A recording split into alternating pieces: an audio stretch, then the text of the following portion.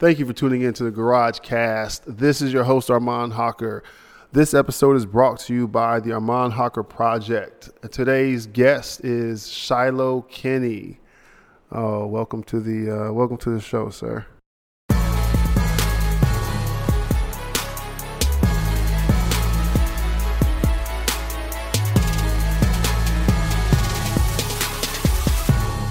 You know? Yeah.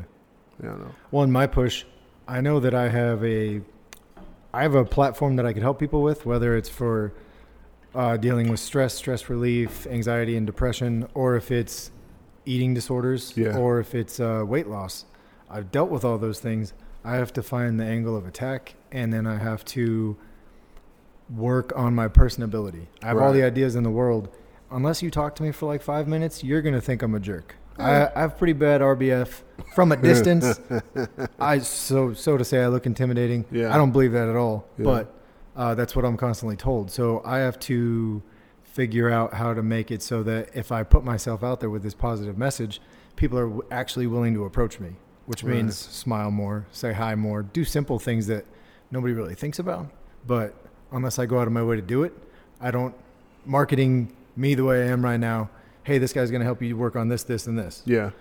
Well, why does he always look so angry? Why does he always look tired? Why can't I just walk up to him and say hello? Well, you can.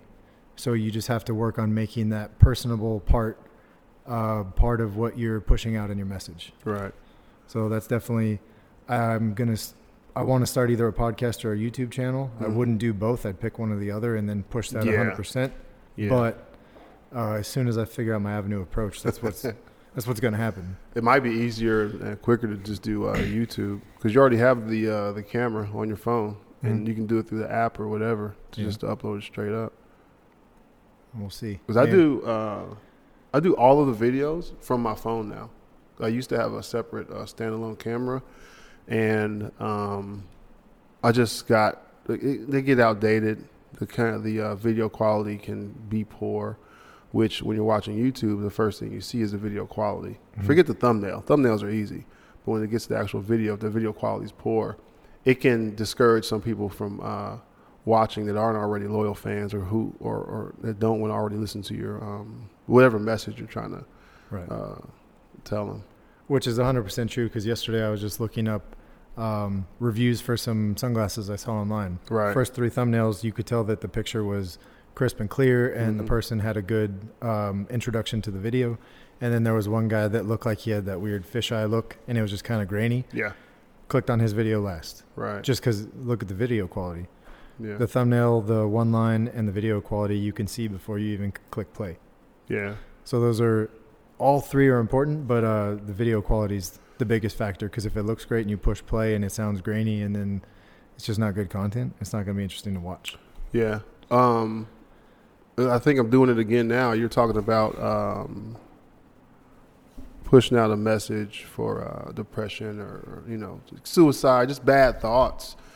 I mean, I like Instagram because it really limits you to get your point across within a minute, right? Mm-hmm. But the way I also do it is I'll take that Instagram 1 minute and push it to my YouTube channel. It's maybe a preview, but if you have that thought process to kind of make it short and sweet, under a minute, get your point across, be positive or whatever you want to be, that's what will make you approachable. Not so much smiling and doing cartwheels, but I mean, seriously, because I used to get that a lot. People used to say, I think I still do, people used to say, man, you always look sad. I never thought myself to be happy, but people will say, oh, you look sad, what's wrong? I said, what do you want me to do, cartwheels and jumping jack? What exudes happiness? I'm pretty happy. I enjoy my life. But what do you want me to do? But for something like what you're trying to do, it may be as simple as sitting there with your phone. And the way I try to do it, just like with my podcast, whatever idea you have, you may have talked to someone that day. It may be your actual thought. And you just go, man, people are awfully sad because, like recently they didn't get promoted to chief. But it's no reason to. You should be sad, but let that sadness drive you to do better. Don't sit in that valley, man, because that's where depression and loneliness and rejecting people that are trying to get you out of that's where that comes in. So if you have that thought, I mean, you can do notes real quick, or you can whatever. But if you do it on Instagram, 1 minute, and you can do so much stuff, hashtags and everything. 1 minute, these are the thoughts, and you could just have an ending message. Be positive. If you need some help, reach out. I'm right here. They're already watching your video. So they're already engaged. If they get to the end of that minute and that call to action, reach out. I'm right here. That's when you get comment and what do you call that? Direct message. That's when you get that interaction, and that one thing, that 1 minute could change somebody's life. Because I'm horrible for it. So you're talking about 1 minute on the stories at the top of the page that scroll, or are you talking about 1 minute posted on your page? I'm not really familiar with stories. So okay, then you're talking about posted on your page. Because then it's there eternally. So just like my stuff, you can go back to, I don't know when I made my account, that first post, whatever it was, and see, well, that's what I was thinking on that day 87 weeks ago or something. So hopefully you may change your avenue of approach as far as being approached for help or something, but I think you should always have that out there. 1-800-CALL-ATT. Hopefully that thing is still up. Even though we use cell phones, we're off of phone cards, but in theory, it should be still a way to contact people. So if you would, that is 100%, man. My wife, she's like, you are always pushing other people, man. Why don't you push yourself? And I never see it in myself. I mean, I have a podcast, obviously, right? I see it enough. Yeah. But with you saying that one thing right there, I go, well, yeah, dude. No offense. Yeah, dummy, do it on Instagram. Because as soon as you said that, I went, all right, Instagram, easy day, And it depending if you have an Instagram, a Twitter account, or your Instagram can get pushed to a Facebook page that you made for it, or whatever, however you want to spread that word. But I go, there's so many people on Instagram right now. And YouTube is so flooded, not with that niche, however, but it's so flooded with videos that it may be, to try to start it there may be tough. Because I have a YouTube channel and I have a VidMe channel. I can put the same videos up at the same time, and I'll get 17 more, views on VidMe than I do on YouTube. And it's just because the VidMe pool is smaller. And you can categorize your videos under podcast or whatever you want specifically, so somebody's looking for that. So I look at the same way as with Instagram. So the algorithms they use for your hashtags, or I don't know, however it would be, the people that look for that thing or run across that thing and like that video, they'll start getting more videos about positivity and however the algorithms work. But yeah, man, that's what I would do. Okay. Maybe I'll make my first one today after the podcast. Why not? Sounds good to me. Why not? It's 2017. Got nothing but time out here. Yeah. And YouTube has all these crazy new algorithms. So the newer you are and the less popular you are, the lower you are on the totem pole. So how does the new guy build his base? Yeah. So yeah, that's Instagram's probably a good way to attack it. How do you do it? The way I say, how do you do it without selling your soul? Because there's a lot of not shock jocks, but there's a lot of people out there doing crazy stuff. And that's what you want to do because you're doing it, obviously. But is that the message that you want? Well, and if you're trying to, I legitimately want to help people. So if you want to help people, and you get into this constant, I'm doing it, you're losing the message. You're helping people. It's not you're awesome because you're helping people. You're just helping people. Yeah. You need to take care of yourself at the same time, but it shouldn't be all about you. I used to watch when Periscope came out. Oh, I was so big on Periscope. And this is when I was living in Maryland. And there would be people, I don't know if it's not legal. There'd be people driving to work. And this is every morning at 8 a.m., right? They drive to work. And what would they do? They'd be spreading the word of God. And it'd be the same thing every day. They'll read Psalms or whatever it is.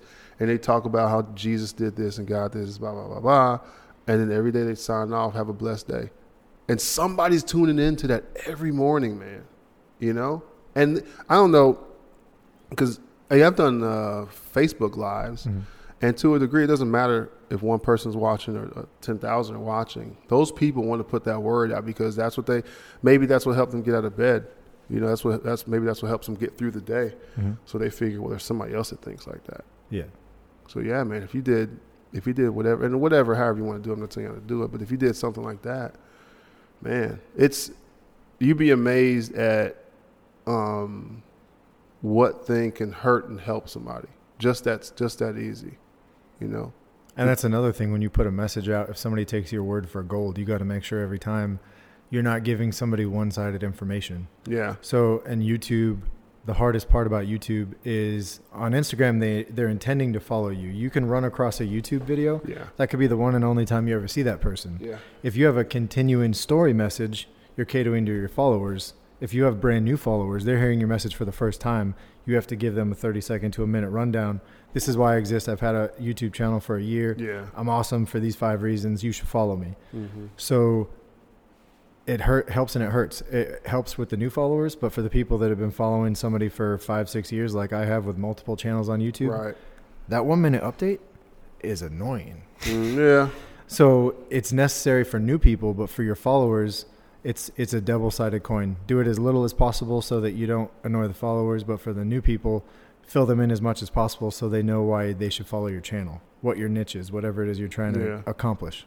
Well, that's where you get into channel trailers on YouTube and only utilizing 1 minute of this video for Instagram, and guess where the other 7-8 minutes are on YouTube. Yeah. So that's where you can kind of make it full circle. Because I've seen people that do that. They'll just go hop on Instagram and, you know, I don't know, whatever they do, and just talk about something or show something, but it's in relation to whatever their website is or their YouTube channel, whatever that is. And if you follow them, if you really follow them, you're not just on Instagram, you're not just using Twitter, you're not just following on Snapchat, then you'll know, to go here. But then a lot of that is, like I showed you today with that new, I don't know, I guess in card. Mm-hmm. It'll show you this is what it is, this is where it's available. So if you show something like that first, or you just say it, then people will know, oh, I want more of this, I'll go to these other platforms. Right. So there's literally a million ways to do things. And if somebody, the biggest thing is if somebody wants to listen to your message, or they're looking for that message, they'll follow you. Mm-hmm. It's the same thing when I was trying to figure out T-shirts.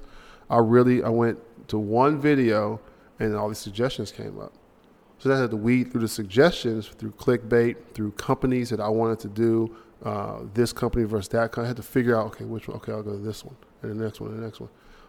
And what often happens with me is I may not subscribe to somebody, but I'll keep going to that same person's channel, just because it depends on how their channel is set up. It may be sporadic, but if if you set one up, your messages make today better than yesterday. That's it.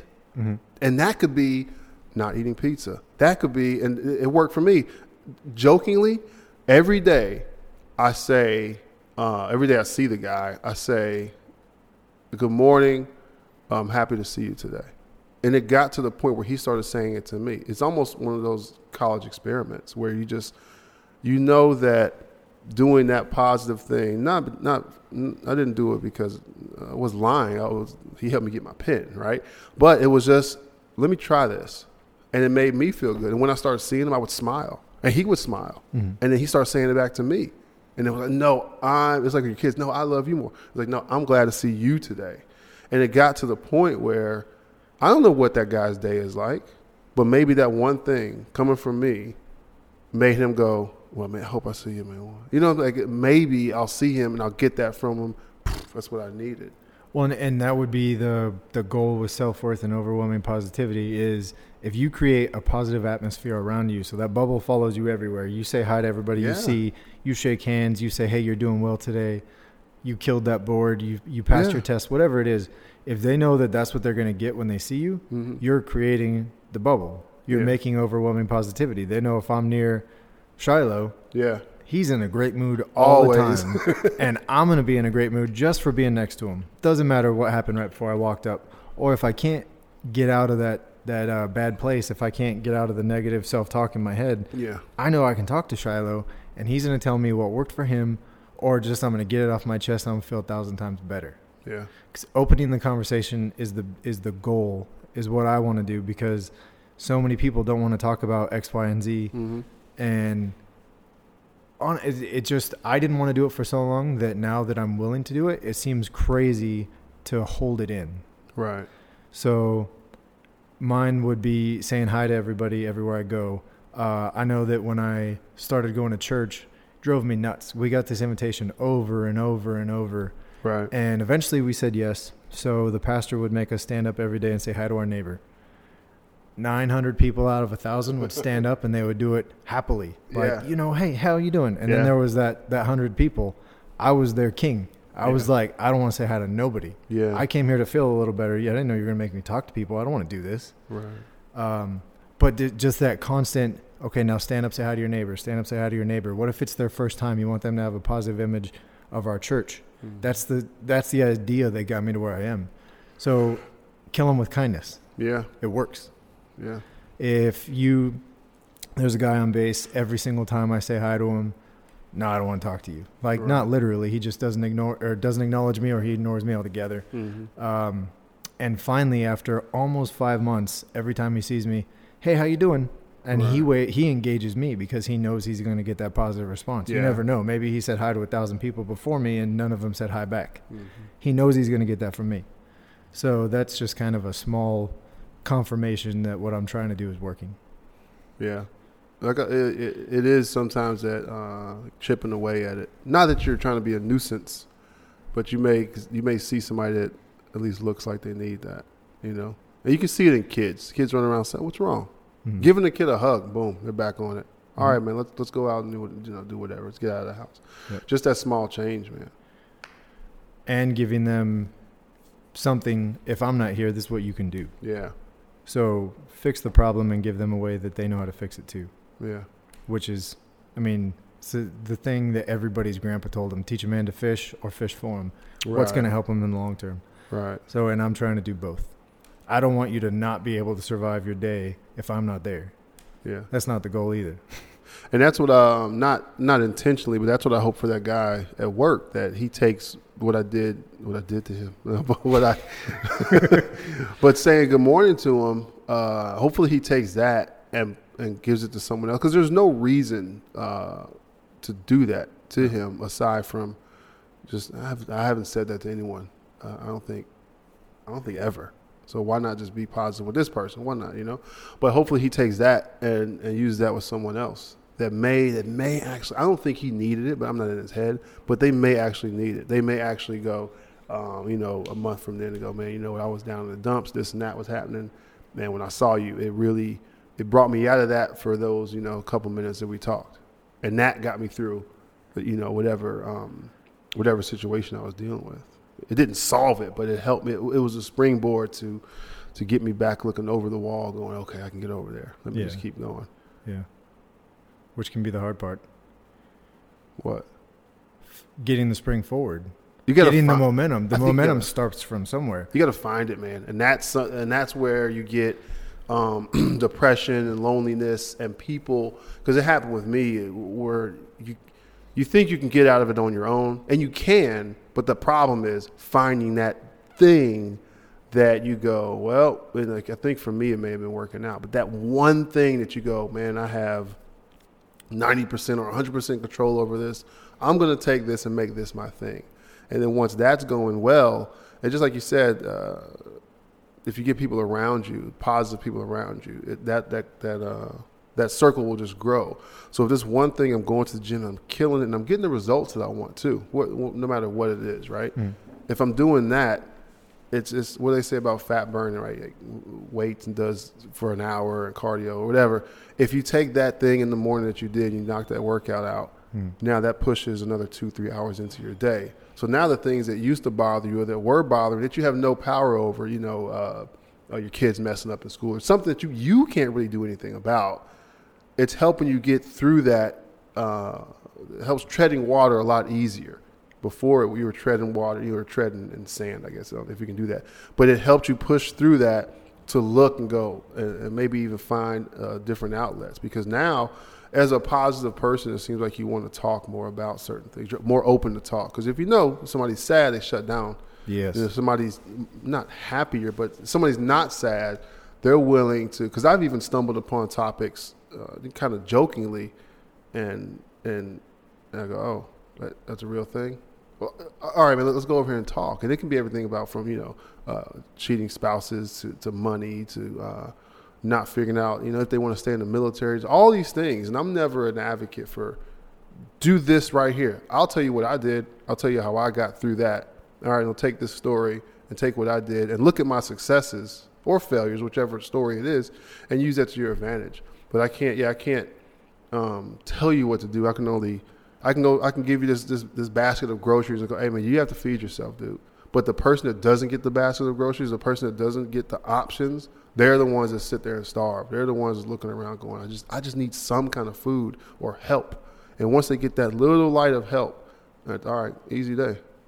Well, and what you were talking about with treading water, it's crazy because anxiety, depression, stress, suicidal ideations, any of these things under this big blanket that we could just call stress for the meantime to make it easier, it's like a wave. So you may think you're good to go and you're at the bottom of the wave, you feel okay, all of a sudden you get hit with something. Your wife's going to leave you. You took on all this debt. You gambled. Right. Maybe you got a DUI and it's going to ruin your career. And all of a sudden you're back in it. Mm-hmm. You are drowning. You're by yourself. You don't want to tell anybody what's wrong because you want to be the tough guy. How do you figure out how to come out of that hole? Right.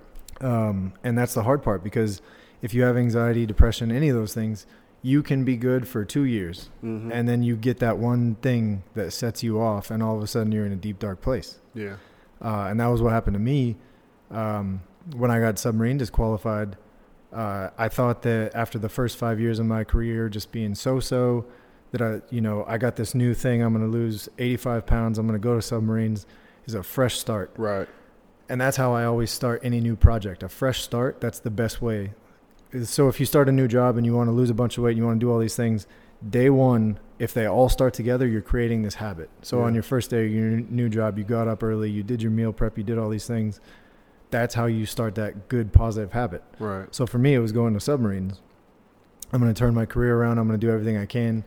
And I showed up and I had this mentality of, okay, everybody else is here. They have X amount of experience. I need to volunteer for every single collateral duty that's available. Yep.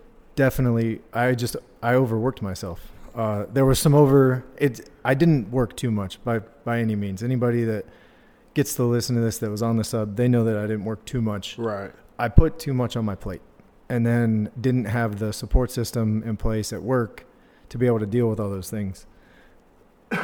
So when that fell through, so for me, I started having panic attacks on the boat, didn't want to tell anybody. Yeah.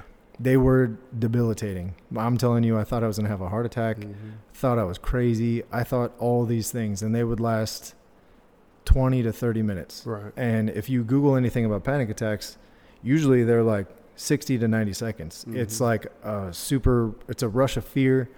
And it can manifest in all kinds of different ways. Maybe you pass out, maybe your heart beats really fast. All these things can happen. For me, my heart would beat really fast. I would start seeing stars and stuff like that, like I was going to pass out. Right. And just drenched in tears, wow. Which is super embarrassing. That alone, it's isolating because we're guys. Guys aren't supposed to cry. Guys are tough. Guys, you can handle it. Tough it out. Suck it up. These are all things that we get told starting in high school when you're doing sports. It's not even a military thing. So for me, I hit it. I had my first one after I'd been on the boat for like 45 days. Mm-hmm. And it wasn't a matter, I wasn't afraid of being underwater or any of that stuff. That never fazed me. The first one's still a mystery. But everyone after that was because I was afraid to have another one. And I didn't have an outlet to tell anybody, hey, this is what's happening, because I was afraid I'd lose my job. It would end my career, all these things. Stigma, right. Stigma. And it's super isolating because if you think that if you ask for help, you're done. Right. And you don't know who to ask for help, it's over. Game over. Yeah.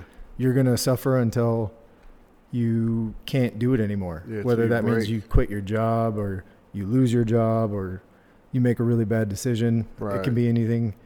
Even just drinking too much. People go out and get DUIs. You didn't drink all that alcohol and choose to get behind the wheel of a car because you were of sound mind. Yeah. You did that because some interference always, right? You had some stuff going on. Yeah. You did that. You chose to drink because you were stressed about something that you didn't want to admit, and that's how you deal with it. That's how you have fun. I can't have fun without booze. Then you Right. chose to drive. So for me to get back on track, after it was like 14 months, 15 months, I had done 2 deployments. I was in control, which is, I'm not going to talk submarine talk. Yeah. I was in an Yeah, area that's central for the whole boat. It's Yeah. like the most exposed.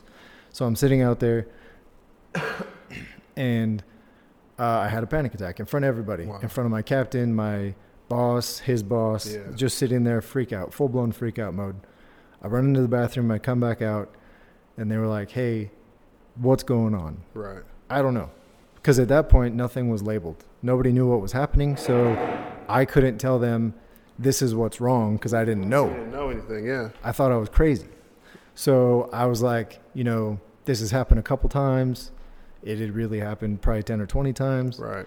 And they said, okay, you need to go talk to somebody. So I went to talk to somebody, and they sent me to a counselor, and the counselor ended up being pretty good.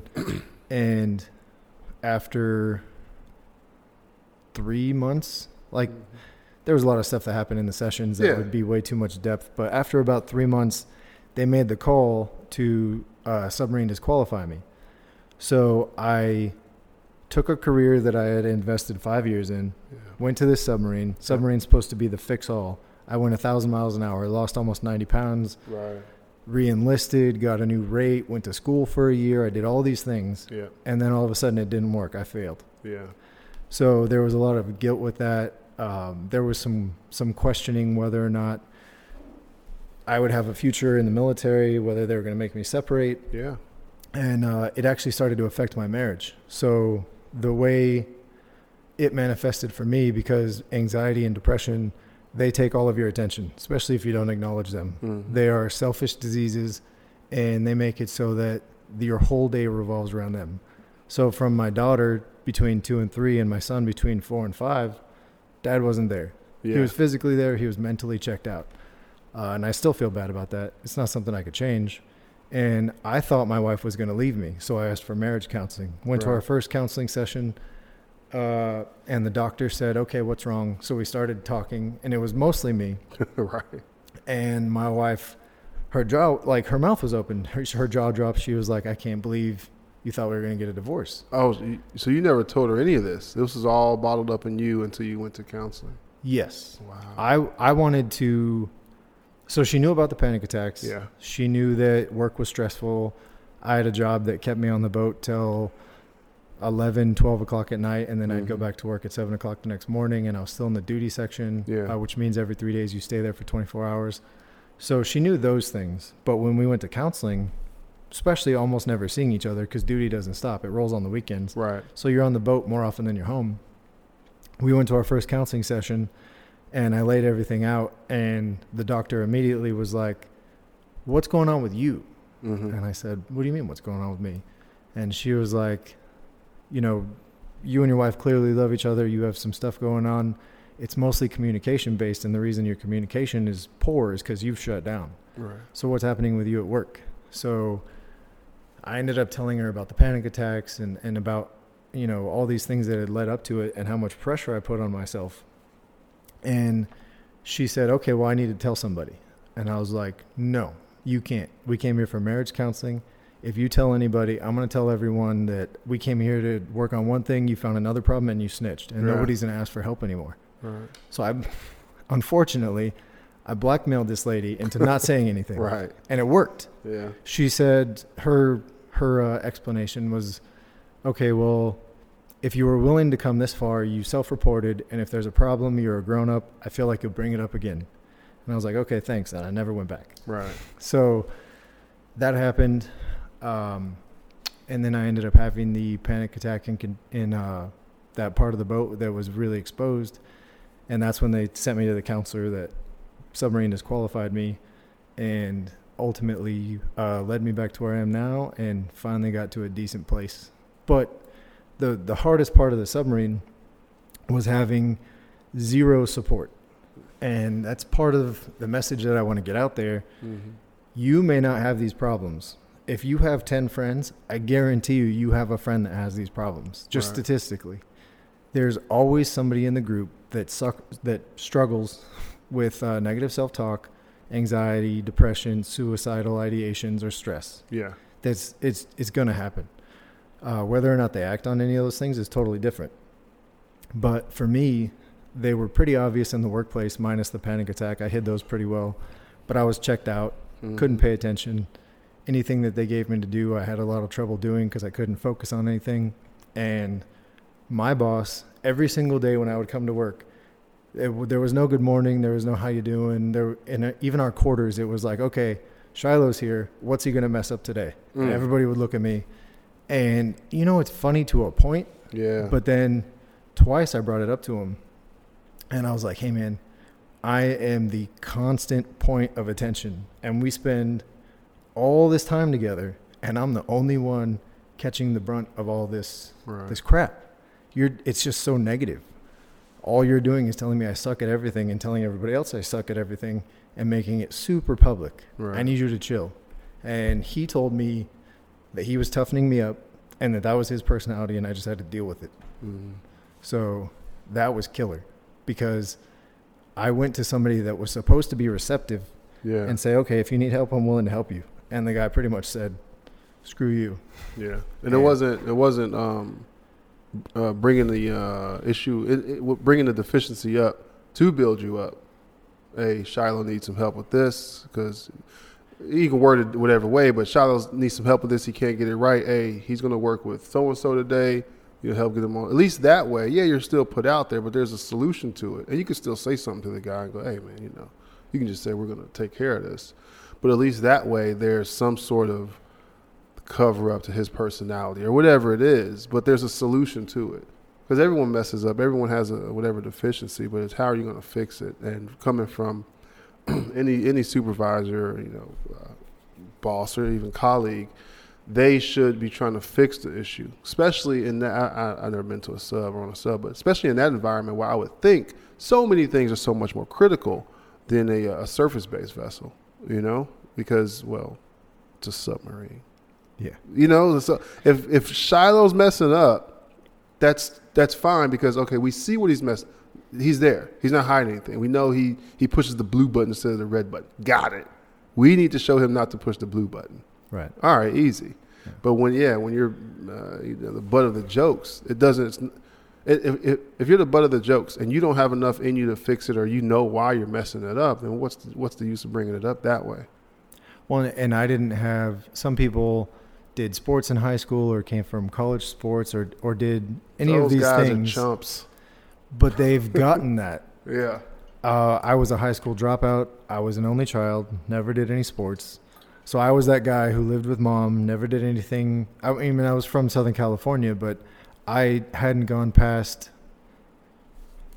Central California. I think I had gone as far as Redwood. And I went to Indiana once when I was 11. And my grandma took me to Hawaii when I was 16. Yeah. Other than that, I lived as sheltered a life as you could in California. But nobody that you go to work for knows any of those things. No. All they know is military, dude, over 25, been in this amount of time. He's got it. And they'll look at you because I've gotten it too. Oh, you play football, right? I go, no. Well, yeah, I'm 220 pounds, 6 feet tall, and I've never played an organized sport in my life. But they'll look at you and figure, oh, yeah, he must have played. He must have done this. Or he's in the military. He must have graduated high school. Whatever it is. Or he's a submariner, so he must be this. No, man.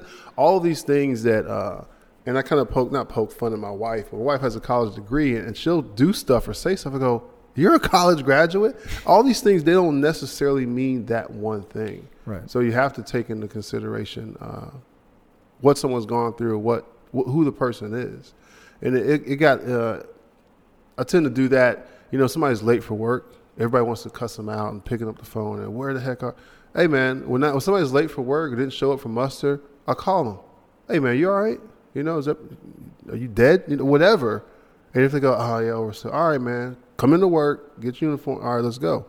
Because they may be at home dealing with something and they couldn't get out of bed to go where they know they're supposed to be, where they're paid to be, one time a day or whatever for muster. So if you call with all this negativity, they may shut down. And I've always been like that ever since I've had to lead people, and Now, if they come in and they go, overslept, you're a dumbass. But wake them up, get them in there, and don't pacify them, but let them know that you're supposed to be in. Is everything all right? Because if things aren't fine, well, tell me. You still have a responsibility to be here, or whatever your duties are, but you also have a responsibility to let me know if something is or may interfere with that. Let me know. But that almost it almost bothers me that somebody would do you like that. I assume at quarters or whatever, in front of everybody, when that's not the way or a way. It's a way to fix it if you are a certain type of person. Because my wife is like that. You're not going to jump over that 6-foot wall. She'll jump and keep hitting the wall until she gets over that wall. But you tell me that you can't jump over that 6-foot. Well, yeah, I can. I have a 12-inch vertical. I can't jump over the wall. But if you say, all right, we're going to train to get your vertical higher so you can jump over that wall. Oh, let's go. I'll spend a year on it. Let's go. Well, and that was even thinking back to a story of a guy on the boat. He was late 4 days in a row. One day he was almost 4 hours late. Right. He was hiding in a spot. They're called the outboards. It's just a spot on the sub that they keep either equipment that doesn't fit somewhere else or overflow. And if you crawl back there, out of sight, out of mind. So he's hiding back there, and he would go back there. He'd come into work early, go back there and sleep, and his plan was to wake up before everybody had to muster. So for 4 days in a row, he was late on the boat. So on the fourth day, nobody asked him anything. Took him in, everybody and their moms yelling at him. We get the one guy who's been there the longest, who's his senior supervisor, his senior chief. He said, "Hey man, why were you late?" "Well, my uncle died. I didn't have anybody to talk to. I'd come to the boat at 4 a.m. I'd hide in the outboards because I couldn't sleep at home. Right. And then, I missed muster." Everybody below that senior chief got reamed. Right. Because nobody had asked the question, why were you late? Yeah, we know you're late. We know you missed, but why? And usually if somebody's making a blatant mistake like that and it's repetitive, there's a reason. And it's a reasonable explanation. That guy, after the first day, if they had known that, they could have sent him to talk to somebody for 30 minutes. He gets it off his chest. Yeah. Everybody's aware that there's a problem. Or at least they're aware. Period. Yeah, so that to check on him. He shouldn't have been 4 hours late, knowing if somebody had known that his uncle had passed away, because who knows what he's doing. Right. Drinking himself into a pit, making a poor decision, doing, whatever. They should have known what was going on by asking. But so many people are so quick to jump down your throat. You messed up. I'm going to get you because you messed up. Yeah. Not why did you mess up. And there's a time and place for it. But, yeah, you have to – and you'll notice it when the squared away person, the A student messes up. Oh, it's crazy. But when the dirtbags always say, why are you like – and I've talked to guys. What's wrong? Well, I don't know. All right, well, look, dude, this is what you do. You go home, press your uniform. Let's start there. And once that ball gets to rolling, their whole attitude changes. But it's coming down to why. What's going on? Why are you like this? Why'd your behavior change? So if you figure that out, and it may not be you, because I've had people go, I don't want to talk to you about it. But, hey, we're going to talk to someone. All right, I'll go talk to him. Cool. Easy. I don't have to know why. My job or my responsibility is to get the solution. And it can be whatever. The solution could be, because I've seen it too, where, hey, this person that's showing up till 10 o'clock every day. Roger, cool. I'm not expecting that guy till 10 o'clock. Easy day. Because they didn't want to tell me why or whatever, what's going on. All right. But I'm not trying to be the problem solver, but I need to do whatever I can do to get to the solution. Because I'm the guy, I don't really want to know your business. Especially more so with gossip. Hey, I don't care. But if it's something that somebody comes to me and is like, hey, I'm having these issues, or I pull that out of you. All right, well, now that's between me and you, right? And then we can go get help over here or take my advice or whatever. But, yeah, man. Well, and mine, so the scariest part of that entire experience on the submarine, submarines were cool. Yeah. I liked my job. I liked getting underway. I liked how close the crew was. And I don't want people to think that I went down there and got picked on and it was too much and I couldn't do it. I had already been in the military for 8 years. Who knows what caused that first panic attack? Right. I was on board 45 days. I didn't have any collateral duties. I didn't volunteer for any extra work. I was the new guy. Right. So whatever caused that first one, it's a mystery. It bugged me for a long time. Eventually, between counseling, talking to my wife, praying about it, talking at church, All these things led me to believe that that is a lost cause. Right. There's a million things that could have caused that. Maybe it was something that happened to me when I was 3 and I didn't remember it. Mm-hmm. But it was a compounding effect. If I'm with these guys 24 hours a day, I eat, sleep, and work with them. And when I say sleep, I mean literally. Yeah. Our division had its own bunk room. There was 9 of us in there. So I slept within 6 feet of the guy who was constantly nagging me. Right. And even if he'd come in the bunk room and he would make all these comments, and I would be awake for some of them. Who knows if he was doing that just to piss me off because he knew I was awake, or if he legitimately didn't know I was awake and he just felt the need to constantly berate me for no reason. Right. But it was a compounding effect of that first panic attack, not asking anybody what was wrong or what caused it, asking for help, because it probably could have been stopped before it was a legitimate problem. Right. But it was that. It was, okay, I lost 90 pounds. This is my new career. Okay, the first 5 was kind of a wash. We're going to fix it now.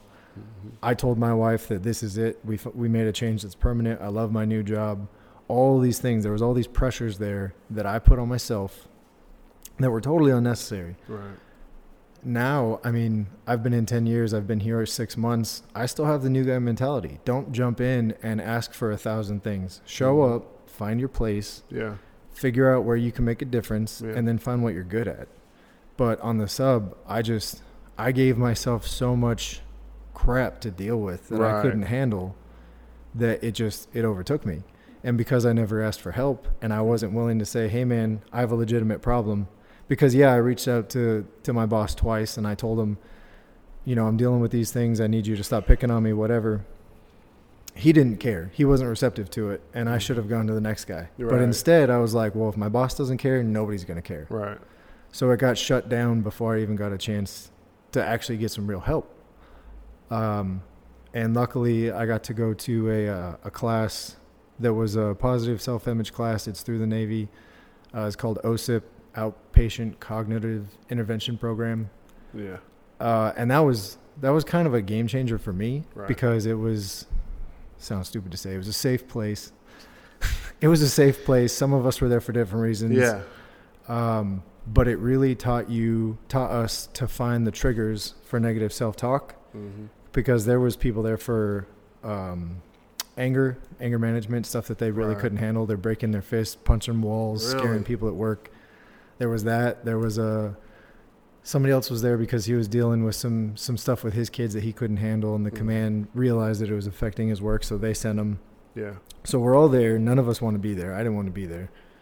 But by the 5th day, we realized we actually learned what triggers us. Mm-hmm. So triggers can be, okay, I sucked at this thing. I'm just going to focus on why I sucked. Or you can say, I wasn't good at that. I'm going to find somebody that's good at that, and I'm going to ask them what they do.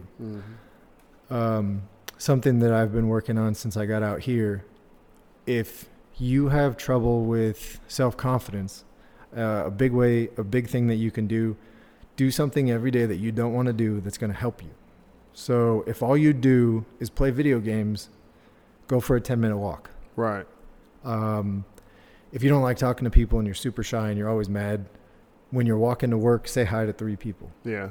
Every single day. If for the first week nobody says hi, by the second, third week, you're going to get that guy, somebody that replies back. If you constantly eat like junk, try to replace 1 meal a day that is good for you. Do anything that you don't want to do that's going to help make you better the next day, so that when you go into that next day, you have fuel. Yeah. I did this yesterday and I killed it. So I'm going to kill it again today. You do that for a while and you can change your entire outlook, because you've done 10 things. You've been working on this for a year.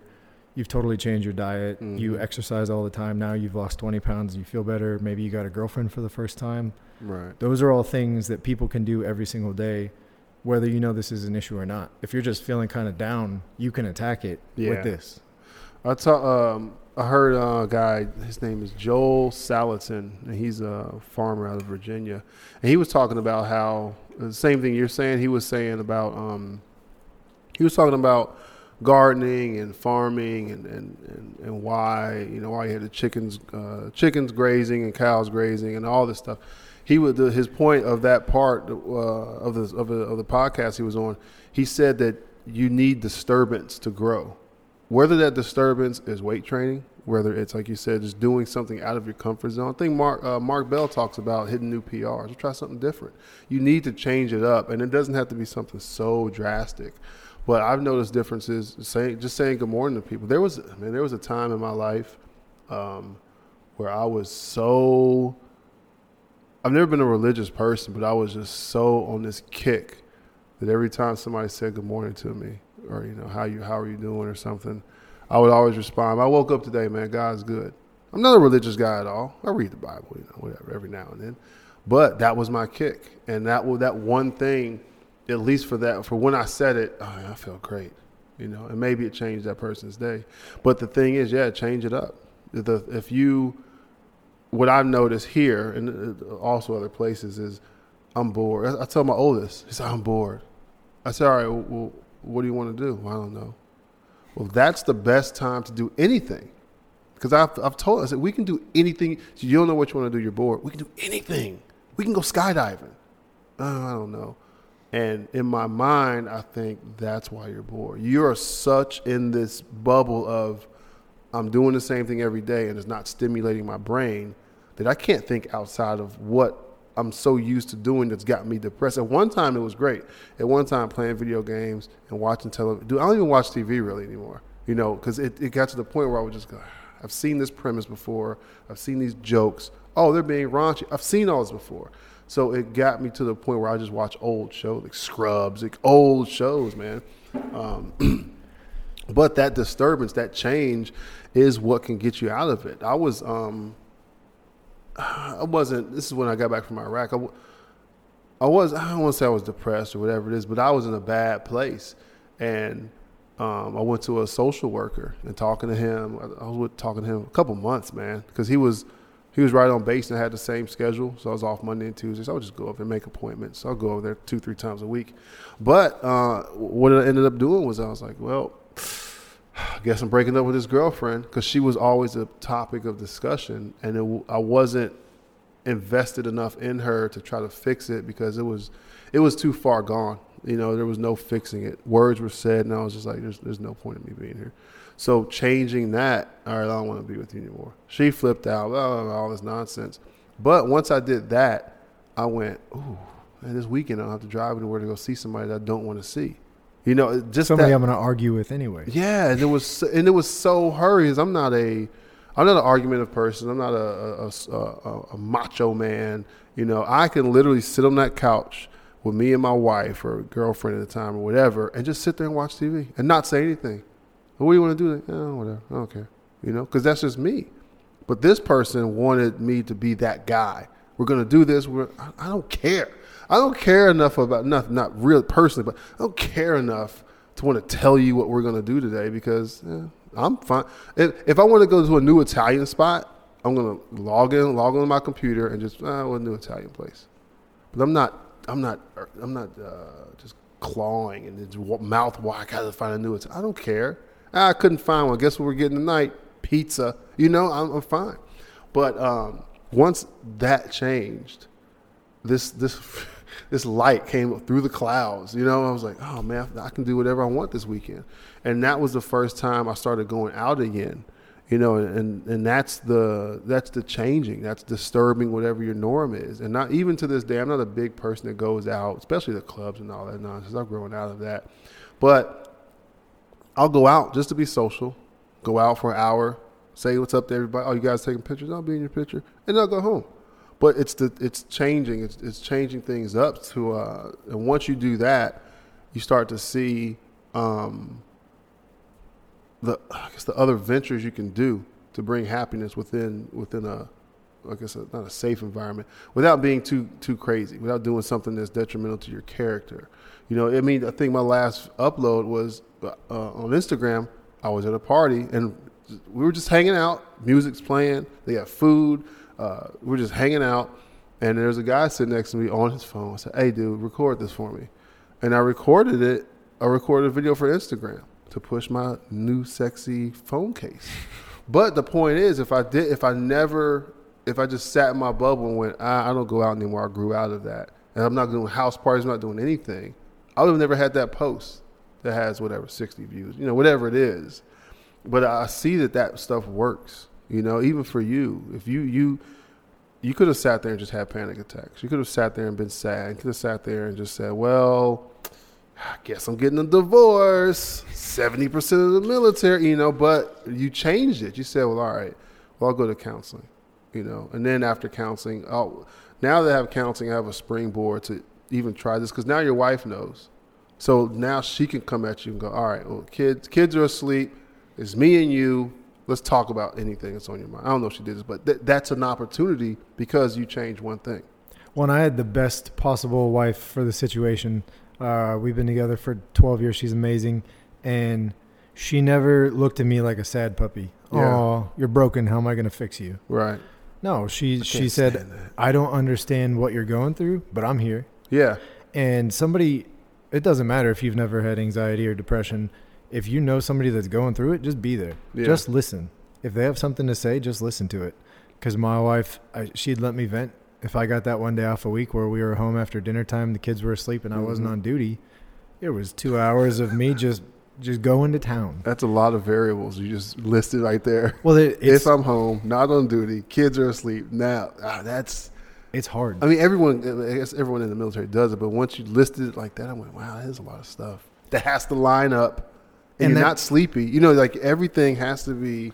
And that's the compounding effect I was talking about. Yeah. I have, all these problems at work to the point where my hand would shake when I was trying to put the key in the ignition because I was like, all right, he says it must be true. What am I going to mess up today? Right. That was the mentality before I even stepped foot on my pier. Yeah. So it's not he didn't do it. I let him do it because Right. plenty of people mess with you. Yeah. I let him in my head.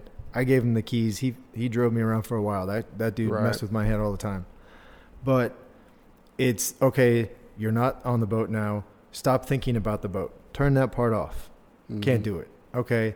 Well, now your kid's in front of you. They want to play. Put on a happy face. Yeah. So I put on the fakest happy face I possibly could, but I still wasn't there. Right. There was a year of my kid's life where dad wasn't present. All I was thinking about was, okay, we leave in 3 months. Well, for 2 months, I can have fun. And then for the last month, I'm just going to be miserable because I know I'm leaving. Right.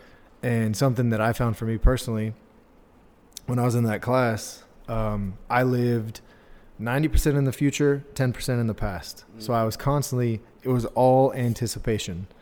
Okay, well, I'm on the boat now. I'm going to leave tomorrow, hopefully by dinner time. When I get home, make as much as you can with the hour you have with your kids. Try to be as happy as possible. Stupid. You can't fake happiness. Right. If you go home in a bad mood, tell your kids, oh, dad had a bad day, and just play with them. Don't lie to them because they can tell the difference. Yeah. Or figure out how you can get them to bring you up. Because I've done it with my middle kid. What'd you do today at school? Because I'm just having just a crap week, year. What'd you do? And they'll tell you they read a book and it's the best book in the world. But because you kind of flipped it, you go, well, what'd you do today? Oh, I colored and went outside. Whatever it is, you go, that's pretty good. Yeah. It gives you some light, so it gives you something to, I don't know, how do I say it? It gives you the springboard. Yeah, it puts that positive step in so that, okay, he told me about this awesome book that's only 4 pages, 2 words a page, but he loved it. And whatever's going on with you is still going on with you, and you may still be sad, but that, like I said, that 2-3 minutes or whatever you're talking to this person, you go, that's pretty daggone amazing. And it brings a smile to your face. You go downstairs, talk to your wife now, and she sees a change in you, and now that conversation, whatever it is, can start back up. Vice, you just, I had a horrible day. Well, everybody has a horrible day. Well, and the other thing my wife didn't do, she didn't force me to do anything. Yeah. Okay, I know you're jacked up.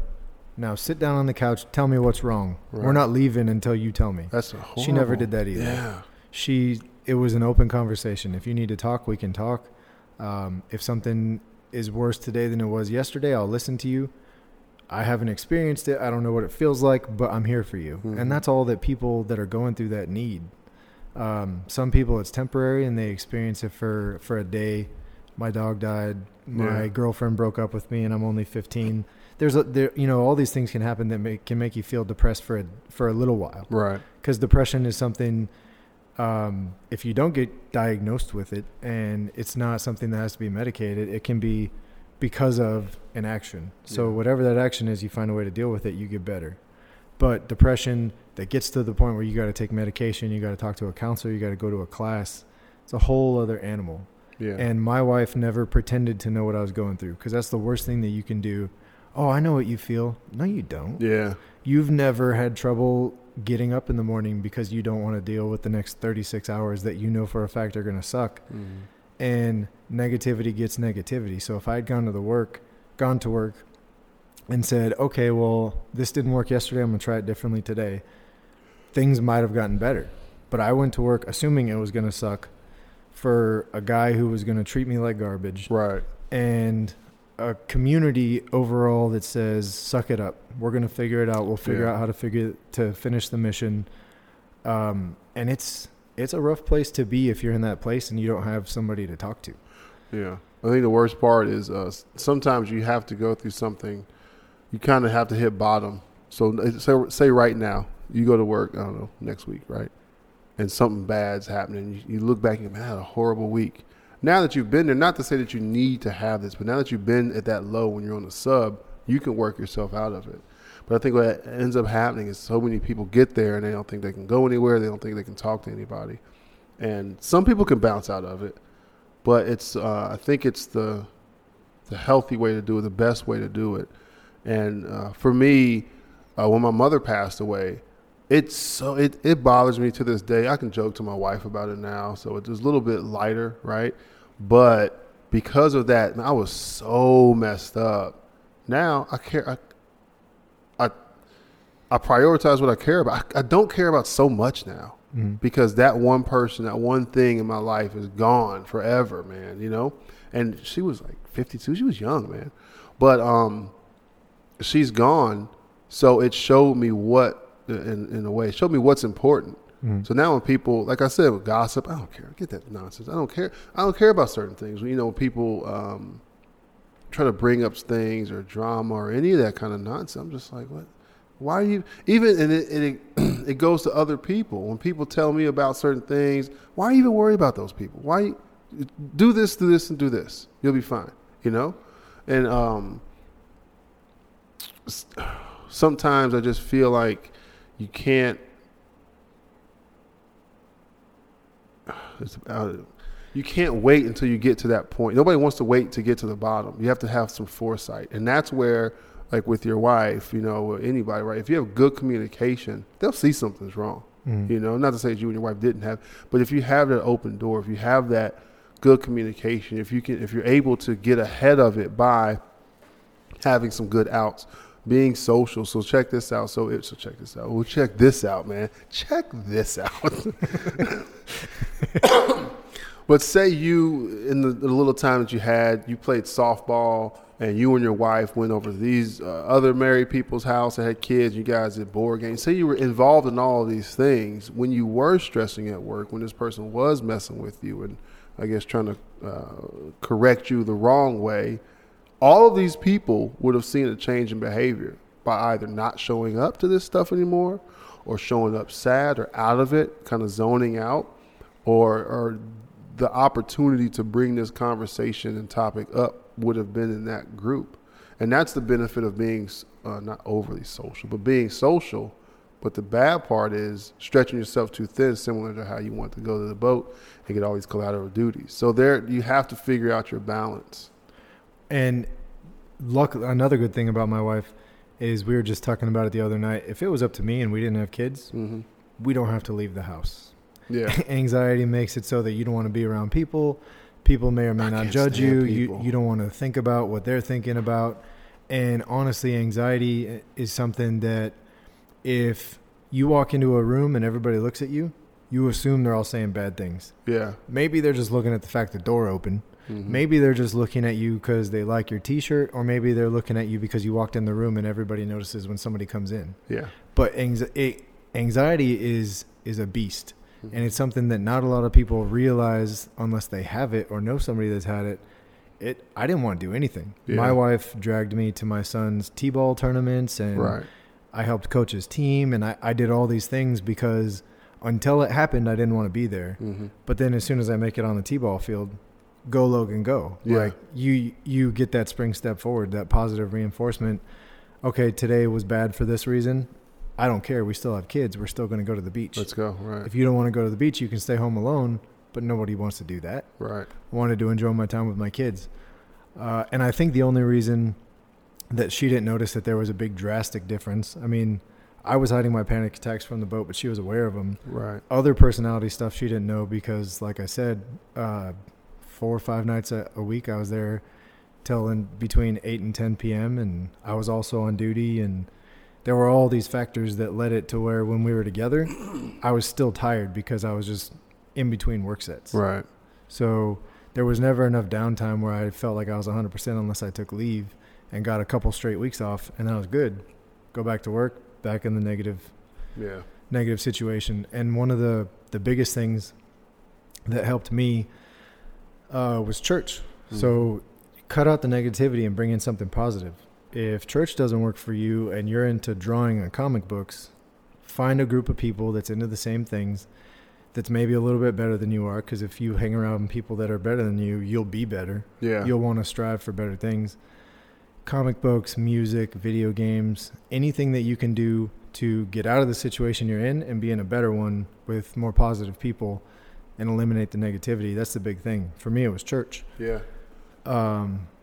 One thing that bothered me, it's funny, in December I got baptized, and I was like, once you get baptized, no more problems. Oh, you're good. You're good. Yeah. You walk out, and if it was cloudy, then the clouds part, you see the sun, debt disappears, you're always happy, you're always this, you're always that. Right. It's not true. No. So you can ask for whatever you want, depending on what you believe in.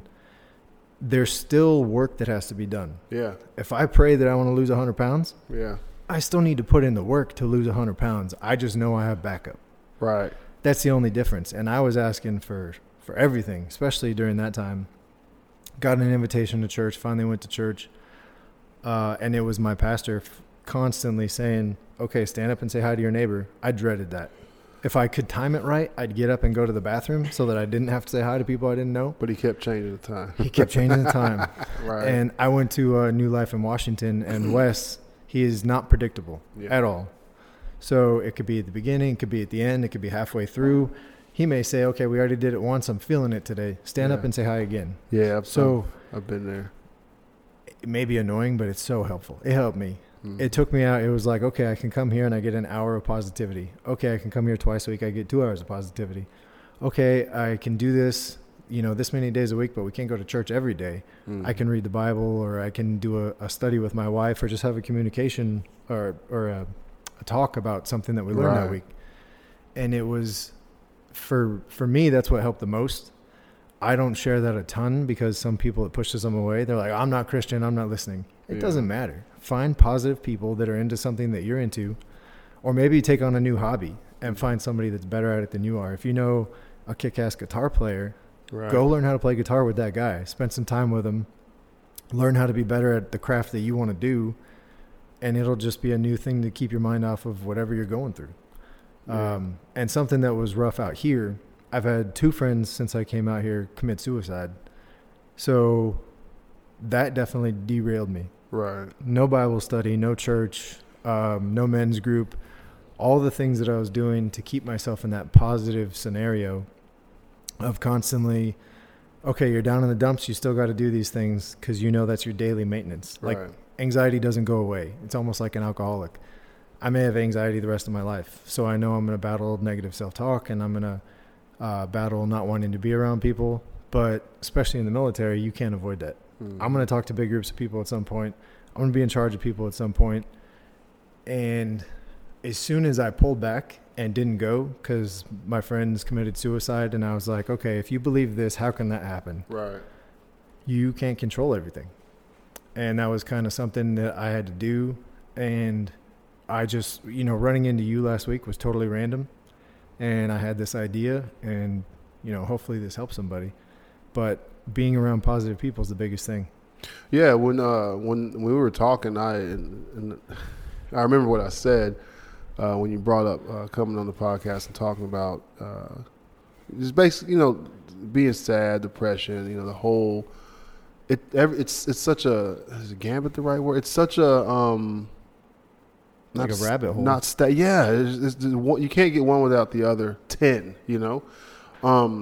But when you brought that up, I usually don't do podcasts. They're not sad, but I try to do things in whatever episodes I do. I try to do things to either poke fun at something, just basically raise spirit or I guess awareness, because, you know, fitness was, you know, the origin of the podcast, right? But when you brought that up, I never thought about it. It's something that I've obviously dealt with. My mother raised me; she passed away, and just, you know, like you were talking about. When you have multiple deployments and things like that. Well, and they weren't bad until I had a wife. Like they're bad. Like, oh man, I can't go to the store when I want. I'm missing. My brother got married. Like all these things that you take for granted, you go, I'm not around it. But even in a deployment, you can kind of find a piece of pleasure or happiness, you know. But for me, it was always this underlying tone of, you know, why am I here? Why am I in the military? What am I doing? Am I doing this right? Why am I even doing this? You know, there's this underlying tone of, I don't want to say depression, but it's just, the honest truth is it is. I don't want to say it's depression, man, but there's just this uphill fight of trying to figure out, what am I doing this for? Am I doing it right? You know, and that's where we were talking about earlier, getting the dialogue from listeners, or even every day, just people you interact with. You know, what is any of this worth doing? And I've had bad thoughts. I've had thoughts about it's bad, it's messed up. I've had thoughts about committing suicide. And I want to say everybody has thought about it, but that's only because I've thought. It's like me. Everybody's thought about doing a podcast. No, but I've had thoughts about suicide. I was younger. I was like 16, you know, young. Wasn't into sports, wasn't into anything. So, you know, what'd you call it? Not self-talk, but negative self-talk. Negative self-talk. That's always been my dialogue. It's always been, I'm not tall enough. I'm not fit enough. I'm not filling the blank enough, you know. But what I learned was, like I said before, you only have control over what you have control of. And if you can understand that and not try to bite off more than you can chew, then you can make it through the deep water. You can make it through the dark times. And if you can do that, and that's where helping somebody else comes in. Because I've noticed that I can meet people that are just, you know, sad just to be sad, you know, whatever, the TV show got canceled or something. And then I can see people that something's wrong, you know, and I can see that. I can see through everything and go, what? And I pull up a guy to the side and go, what's wrong, dude? You know, well, you know, my visa's messed up and I can't go see my wife. I go, oh, man, okay, how can we fix that? How can we fix it? You call her? Because we get new guys all the time, and the first thing I said was, I need to get a phone so I can call my wife every day, blah, blah, blah. I didn't say it was the wrong thing to do. I said, look, dude, what I do, or at least try to do, I just pick a day. Thursday at 5 o'clock, I'm calling my wife. If I can call her before then, great. So that'll be the second or third time I talk to her that week. But every Thursday at 5 o'clock or whatever, that's when I call her. And that way it's easier on you being out here in a different time zone, different hemisphere. But for her, even if she doesn't answer the phone, you still call, you still leave a message, and then that's it. You guys can talk through email and all that stuff too. And when I told him that, he went, oh, yeah, I never thought about that. Because you're biting off more than you can chew on the sub. You can want to do all of these things to try to prove something to somebody. Whoa, let's just keep it simple. Let's slow down. Mm-hmm. That's the same thing I tell guys, you know, going to new duty stations. They go, oh, I'm going to go here, go there. I said, look, dude, that's great. Do it. First 3 months, take care of business. Check in, get your quals, understand the job. Then you can finish your degree. Then you can do all of these things. Not to say that you can't do it if you just jump in and you just pile on all these responsibilities.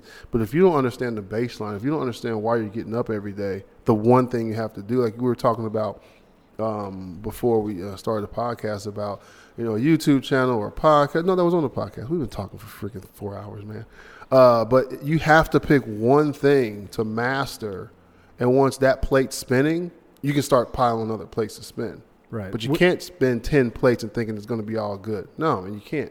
Well, and that's something that, especially in the military, people are like, well, I'm going to show up and I'm going to get to D. Yeah. You still have to do A, B, and C. And Yeah. you have to be good at A before you can get to B. You have to remember A and get good at B before you can get to C. Or you have a crap product. Yeah. Yeah. Or you're spread too thin. The quality that you intend to put out isn't what's coming across. Yeah. But something that you said to me last week that stuck out in my head, I remember it was something along the lines of, I've been through, these things, these deployments. I've gone to Afghanistan and Kuwait and things, but I wasn't a Navy SEAL. I wasn't a Green Beret. Mm-hmm. There's no prerequisite that tells your body how to feel. Oh, no. It's not fun. It's not cool. Like, No. I still feel this way. I don't feel like I went through enough to feel the way I felt at that time, Right. but it's beyond my control. Yeah. So if you haven't been shot at and you haven't done all the cool guy stuff, but you still feel this way, Right. you can say, I need help. Yeah. And there's nothing wrong with that. It doesn't matter what your age is. It doesn't matter what you've been through. If there's something that happened to you 10 years ago that's weighed on your mind and it finally hits you and said, okay, I'm your brain. You're going to deal with this today, whether you like it or not. Right. You can't control those things. And it wasn't the situation I was put in. It wasn't any of those things. Like, I grew up in high school with only child, didn't know my dad. Mm-hmm. Mom worked double shifts all the time so that she could provide for us. I know that looking back, Right. Good on Mom. She was doing what she had to do so that we could live and eat and do all those things that kids don't know about. Right. But at the time, I was like, I'd rather live in a cardboard box and have my mom home. And that's where the negative self-talk started. Mm-hmm. So this habit started 10 years before I was in the Navy. Right. But once I was in the Navy and you get put in these stressful situations, these deployments, these field exercises, all the shooting we do, all these things, Yeah. your brain's going to say, okay, today's the day we're going to deal with that problem that's 15 years old. Yeah. It doesn't matter when it happened.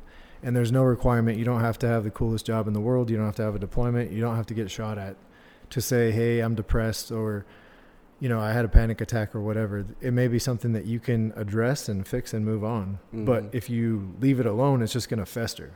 Like, mine got worse and worse and worse. And if I had addressed it that first time, I probably could have fixed it. Yeah, I think people don't understand that depression or panic attacks or just being, worrisome and you can't figure it out. They don't look at it like a cold. Because if you go outside right now, you go back to your place and you have runny nose, you're coughing, you're sneezing, your eyes are red, you're going to go, go get some NyQuil. Because it's kind of an open forum to fix it. But anything else, especially mentally, and I've always noticed that, like I was saying when I was fasting, doing intermittent fasting, your brain chemistry is it volatile? Yeah, it's so volatile. Like the smallest thing will change it. Looking at a pair of boobies the first time, you're, oh wow, look at a pair of boobies now, clothed or not clothed. You go, it's breast, all right. But that's just as easy as your brain will change. And when people get sick in the mind, in the brain, when they get depression or they get sad or they can't focus on things, and I've noticed, there's a reason that I have 5 or 6 tabs open on my computer because for some reason I just can't focus. I'll go here and do this and that. But when it comes to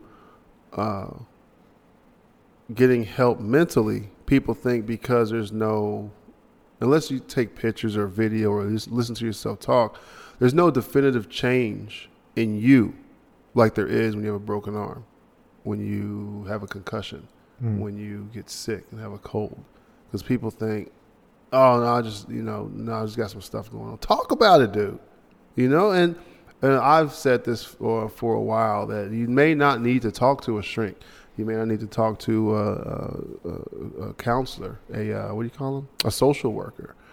Just talking to your friend for a month straight, every day. Hey, man, you coming back over tomorrow? Or tell him, hey, I'll be back tomorrow.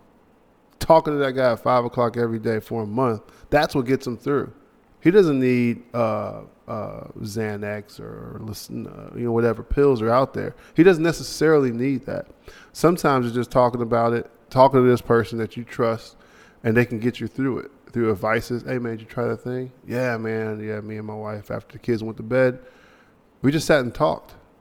Did you talk about the problem? No, man, we just talked. It was great. Well, there it is. Mm-hmm. There's that open door.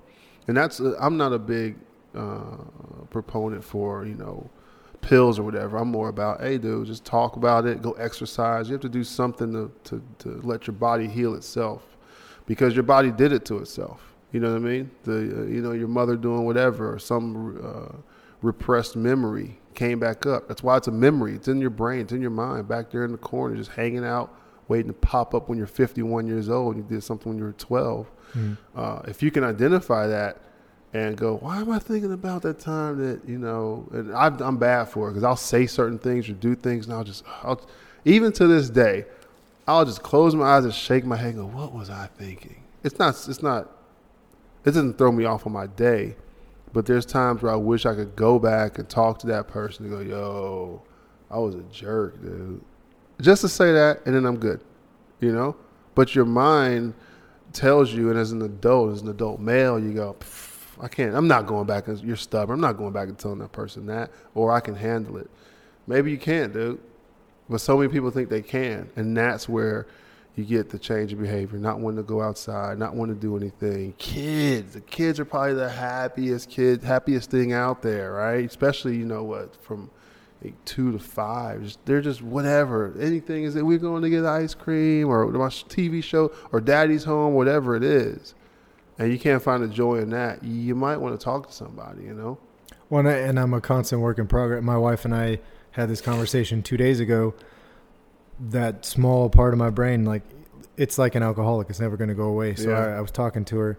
Okay, I'm going to go on leave for 30 days.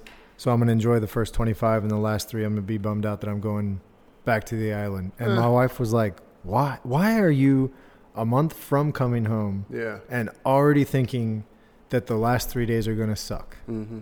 So my new goal, it's not like you can't practice this, but it's definitely every time that I have to say bye to my kids, hopefully it's not for a long time. Right. But every time I say bye to my kids, I want to be the dad that's playing with them up until the second I get on the plane. Yeah. Happy, smiles, hugs, kisses, games.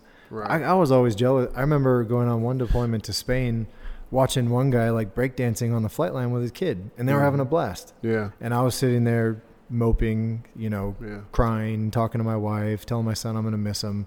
Why? Right. Why not make the memory that your kid has right before you got on the plane the best one possible? Yeah. I did pretty good before I came out here. All smiles and everything. It didn't hit me till I got to the island that, okay, I'm really away from my family and I'm really on the other side of the world. Last time was the best I had done. And as long as I can get out of that anticipation, that 90% in the future, and just get there and be in the present, I'm not going to turn my phone on. Right. I'm not going to do a lot of things. Because I had a friend just went on leave, apologized on Facebook. Sorry, my phone didn't come up for 4 days. Why? Your wife's there. Your kids are there. Yeah. What do you need your phone for? Yeah. So that somebody on the island can say, hey, we need this. You're on leave. I'm going to bug you anyway. That's stupid. So I'm not, and then that's my current work in progress. That's the current goal. So I'm going to do everything I can for the next month to go out there and have a blast with my kids. Dude, I was at home. I think I took 13 days or 12 days. I think I was at home 10 days or something like that. That's not enough time. But I knew that, right? But so what? Because I know a guy, he didn't take leave because he was like, oh, I got to leave this and I got to come back to this island. I'm like, worth it, dude. Worth every mile flown, worth it. Mm-hmm. Leaving the island, all right, I'm leaving the island. I'm going home, right? It was amazing. And this is the first time, I didn't have a family until 2013. But it was amazing to see my kids, to see my wife. And I was like, well, I'm here. And the first 2 days I was jet lagged. So I was just, miserable Marvin, dude. I was so tired. And my wife was like, yeah, you were tired the first 2 days. Like, how do you know? So you were cussing a lot. I was like, oh, wow. Because I guess I curse when I'm sleepy. But every day, man, playing with my daughter. I went bowling with the oldest. And the middle kid, he's like, whatever. He's just like, hey, you're home. Gave him a hug and he was showing me stuff.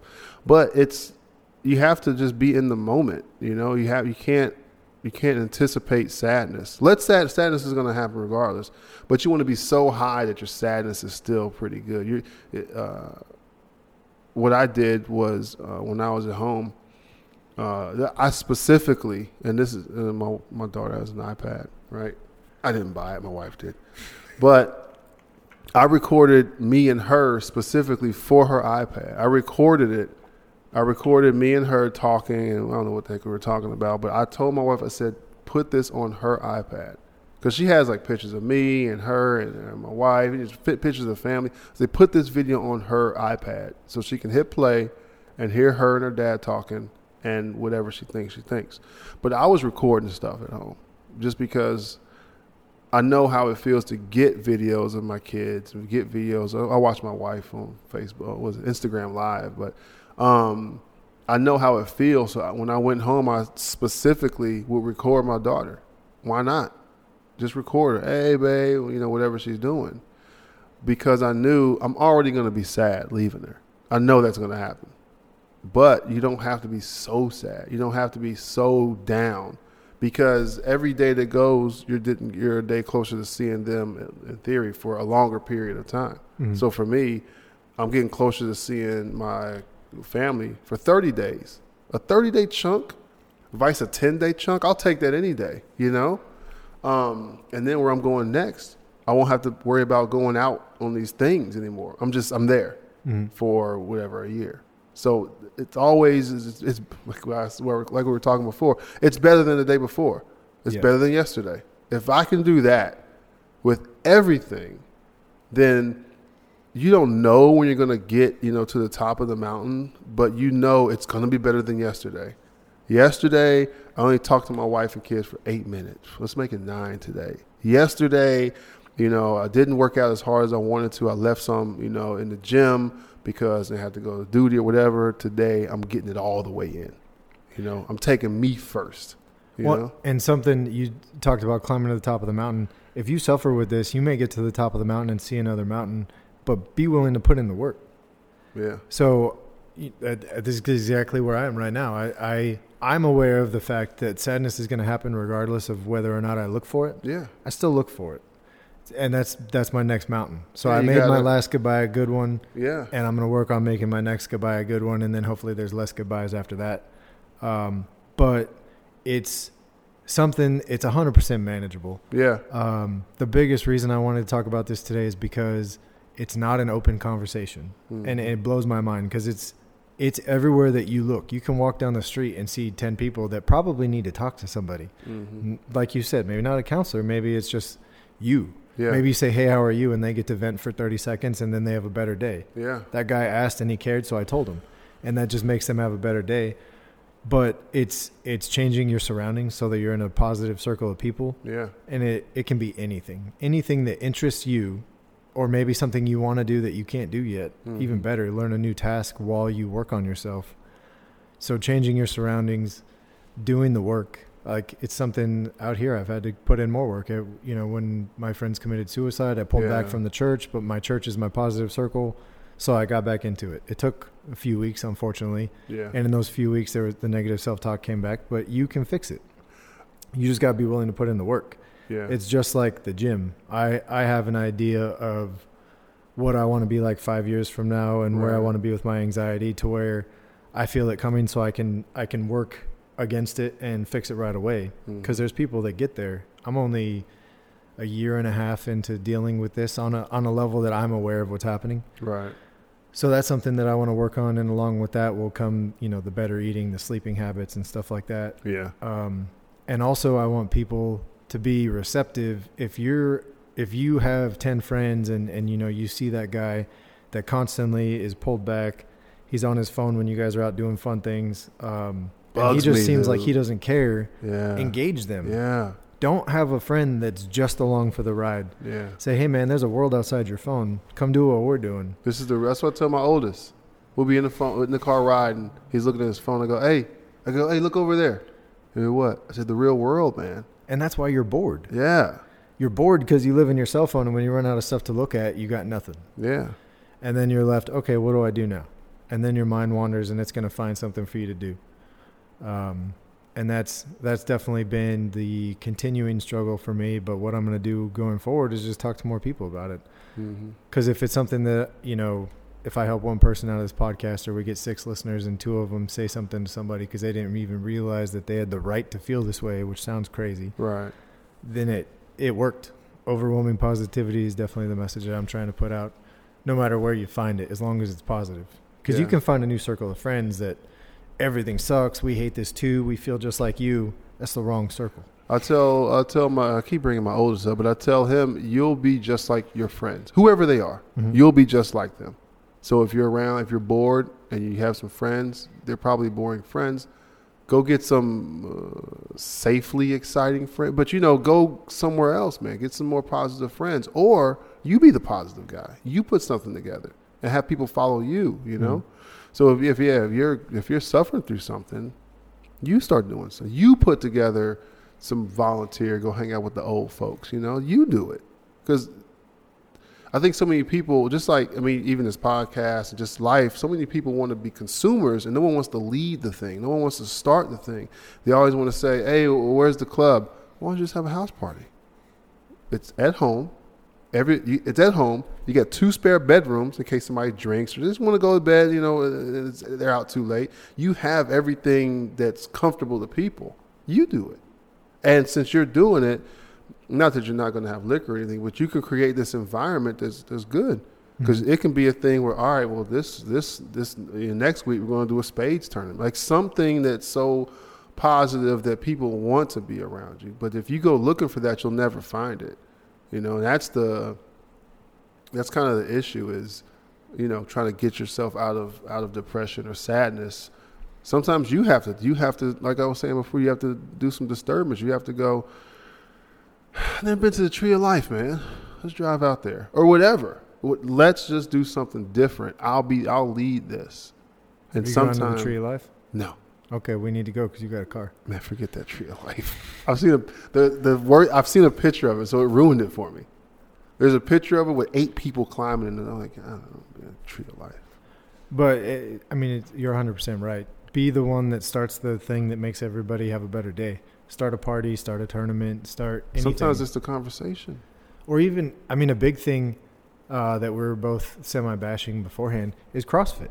CrossFit creates a community. I'll still bash CrossFit, by the way. Even though I may participate in it. There's so many bad CrossFit gyms out there that they make the bad name for everybody else that teach poor form, or you just worried about the numbers, so you got 1 instructor and 100 students. Yeah. But it creates the mentality of a tribe.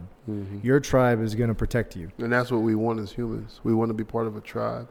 Right. We want to be part of a group. And nobody's meant to start, stop, and solve a problem by themselves. Yeah. You may be able to, but you shouldn't have to do it every time. Yeah.